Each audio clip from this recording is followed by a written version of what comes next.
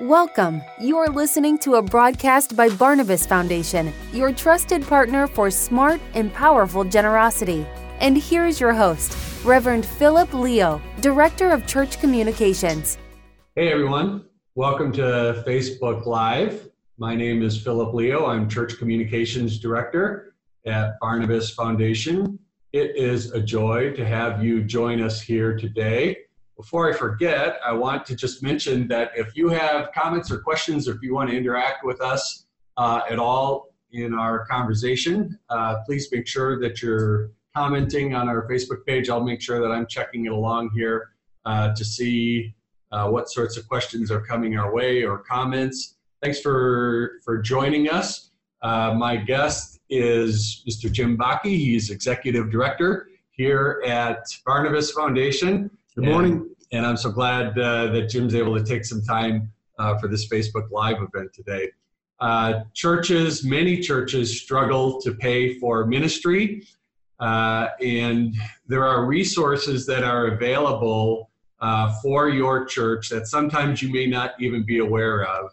But Barnabas Foundation is able to help you uncover those resources so that ministry can thrive. That's our connection to the church. And one of the reasons that I'm excited to have Jim here for this discussion is that Jim's got a huge heart for the church, a huge love for the church, and is passionate about giving and what it accomplishes in God's kingdom. So that's why I've been looking forward to this conversation today. Today we're going to be talking about 3 ways to inspire smart and powerful giving.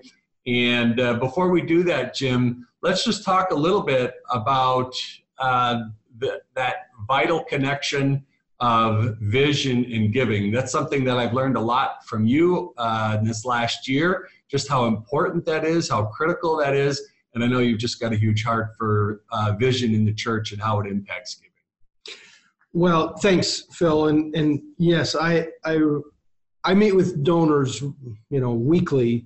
And as we talk with donors, we see what they're giving to, and we see why they're giving what they are giving. And what I want to encourage pastors and ministry leaders with is if your people are not giving to you, it's because the vision that you are casting to them is not large enough to get on the radar of their giving decisions. And if you cast a vision that's large enough, their giving will go to you. I remember one person who said to his pastor, when his pastor was kind of complaining that he was giving to so many other causes, and he said, when your vision is large enough, or when your ministry is large enough for my vision, you'll get all of the money. And so I just want to encourage you that as you cast vision to your people, they will give. And the other thing I want to say to you is, oftentimes money becomes a frustration in churches, and it's difficult, and sometimes it's perfunctory, or sometimes it even feels like a necessary evil. But I want to say that you're inviting people to give to your church or to give to the ministry that your church is doing in the area is actually an opportunity for God to unleash His grace in their lives. Because when people give of themselves, God's grace flows in. And that's one of the reasons why I'm really passionate about helping church leaders be more articulate in talking about how to handle money and how to invite people to invest in the kingdom, whether it's in the local church or some other ministry. Anything you do that helps them take resources they have and invest them in the kingdom unleashes God's grace in their lives. Yeah. And I know, the challenge of vision is exactly that. It's a challenge. It's not an easy thing. Sort of defining vision, communicating vision, finding ways to be creative about vision is not an easy thing. And so it's not like, you just sort of pull that out of a hat. I recognize, and we recognize that that's work, but it's important work, and it's important too to see this connection to generous giving in the church. When people are inspired, when they're enthusiastic about what's happening, and when they see it in fresh ways all the time, they'll be more inclined to give generously to the ministry of the church. So our topic today, Jim, is 3 ways to inspire smart and powerful giving. We want to be practical.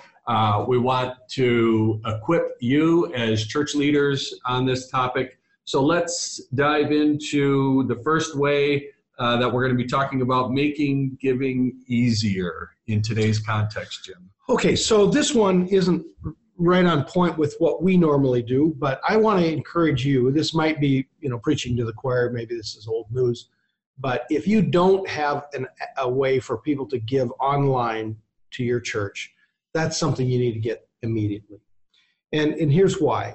I only write one check a month these days, or a couple checks a month. There's only one destination that I write a check to, and that is to our church. I don't pay anything else by check. Mm-hmm. And I very seldom use cash. I definitely never give cash at church. The church I attend has an online giving portal. We, for some reason, still use checks. We're old school, but many of our people are using online giving tools, and most nonprofit organizations now that are innovative and are growing in their revenue have online giving, and online giving is becoming a pretty substantial mode of how gifts are coming through the door. So you probably already have it, but if you aren't already, you don't have an online giving option, make sure you have that.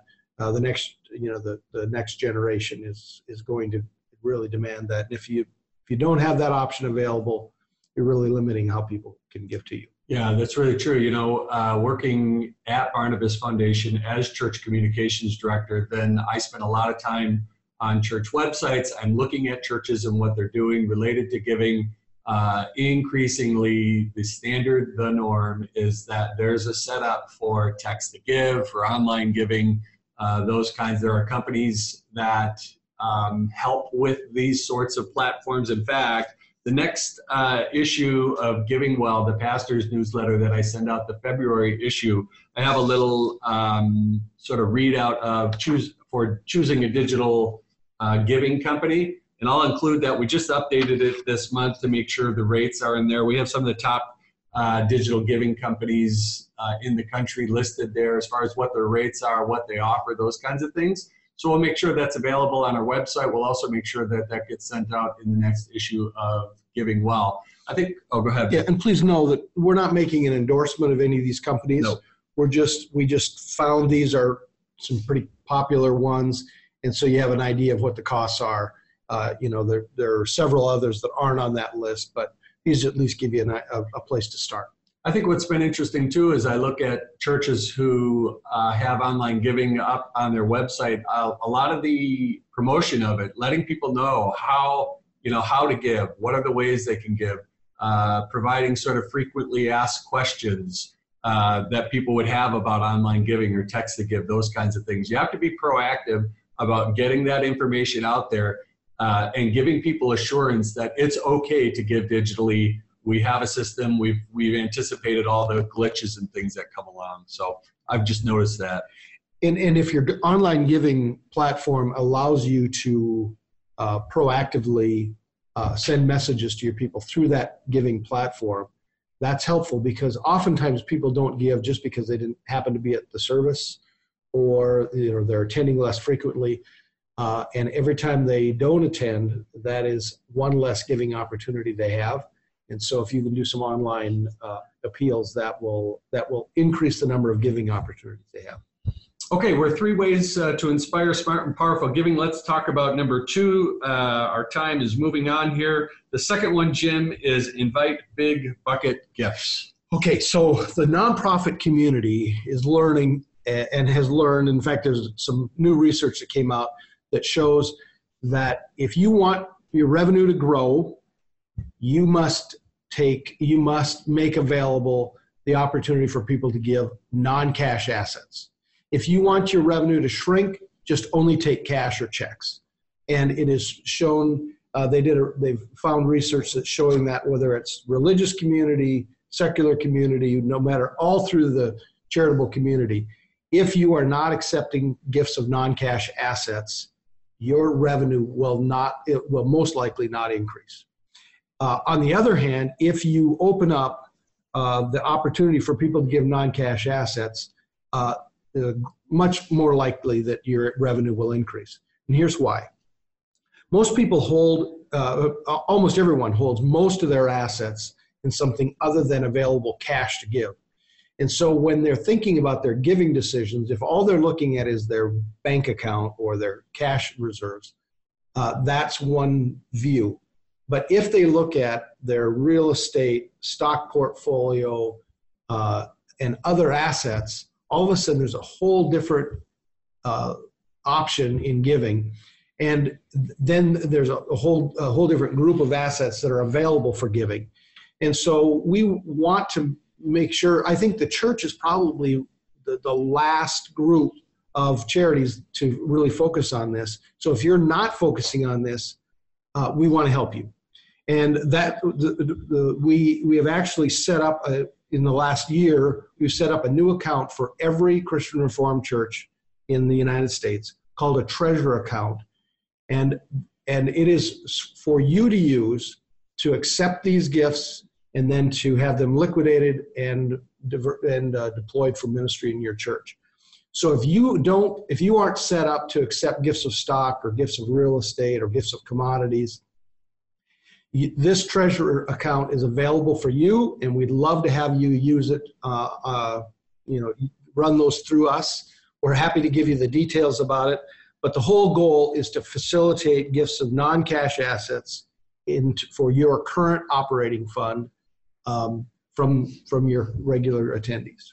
Yeah, and I started out saying, your church has resources that you may not even be aware of. And that's really where Barnabas Foundation comes in, because we are aware of these sorts of gifts. We know what to do with them. As Jim is saying, through a church treasure account, we can make it easy for your church to receive these gifts, and you can really see the difference in terms of for your membership and your ministry related to these sorts of gifts. Yeah. So that's I really think that's your greatest opportunity right now, other than casting greater vision. If people aren't thinking about making those types of gifts to you, you're just going to get cash. If people are thinking about making these non-cash assets to you, one of the advantages is it's substantively less expensive to make a gift of $10,000 in stock than it is $10,000 in cash, because we can avoid a significant tax bill on some of those gifts. So it's actually less expensive for them, and if you do nothing else and just provide that service, you're helping them out. That's a tremendous perspective, and I think a fact that gets lost on a lot of folks. Yeah. Okay, let's talk about the third one, Jim. The third way to inspire smart and powerful giving for churches: prepare for the ultimate gift. So let's talk a little bit about the ultimate gift, and what do we mean by that when we talk about ultimate gifts? Yeah, so every single person that attends your church will make their last gift to you. And if you have an older population in your church, many of those people will make their last gift to you probably in the next 5 to 10 years. The question is, will their last gift be the last check they write to you, or will it be a gift in their will? Generous people usually include charitable giving in their will, just like they included in their current expenditure of funds. And so the question is, are the people in your church going to include charity in their will? And are you one of the charities they will include? One of the challenges I see with people as they're trying to decide which charities they should include, they all love their church and they attend regularly, but they ask the question, if I gave it to the church, what would the church do with it?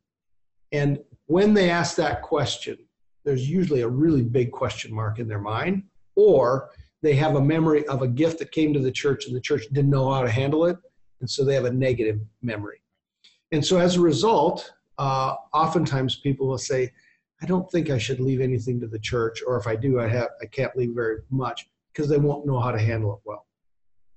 So here again, this was an area where we said the church needs these resources. This is, with the passing of a generation, there's massive resources available for the church, and we want to help facilitate those kinds of gifts. So we set up another program for every single church in the country where you can have your own foundation. We call it a legacy foundation. set up at Barnabas Foundation where these gifts can go into, and then they're held, managed, and distributed according to the donor's wishes or according to how you set up your legacy foundation for the future support of your church or outside ministries, outside initiatives from the church. And we really believe that if you set these up, you are set up a legacy foundation, you're telling the people in your church, we anticipate that you may make a gift to us and we want to be ready. Some of you have already received these gifts and you aren't sure what to do with them. Talk to us. We'll help you set up a legacy foundation so that for future folks in the future will say, our church has a legacy foundation. I can make a gift to that, and we know it'll be handled well.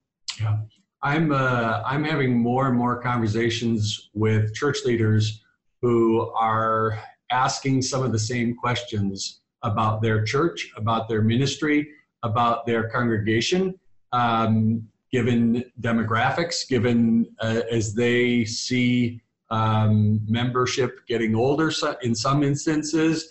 They're asking questions about lifetime gifts or legacy gifts, and coming to me for conversations about legacy foundations. So I think there's huge opportunity out there, and I'm glad you mentioned that for Christian Reformed churches, the Legacy Foundation is complimentary, and we're excited to be able to provide that service for you.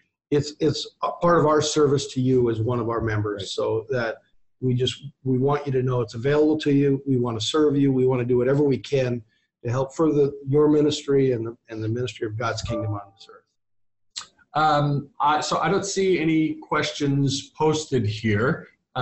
We can wrap up. Any last thoughts at all? We're ready to wrap it up. Yeah, I guess just thanks for listening. We love working with your church, with the people of your church, and we're hopeful that through our work we can spark new generosity and build God's kingdom. It's a privilege to work with you. I have gotten a few questions in advance of this Facebook Live event from folks asking about its availability afterwards. So one thing that will happen is that this conversation will post on our Facebook page shortly after we finish recording here, and then it'll be available there. But we'll also be providing a link to this Facebook Live event in our next issue of Giving Well, along with a transcript. You'll be able to get a transcript of it as well. That'll be our February issue of the pastor's newsletter called Giving Well.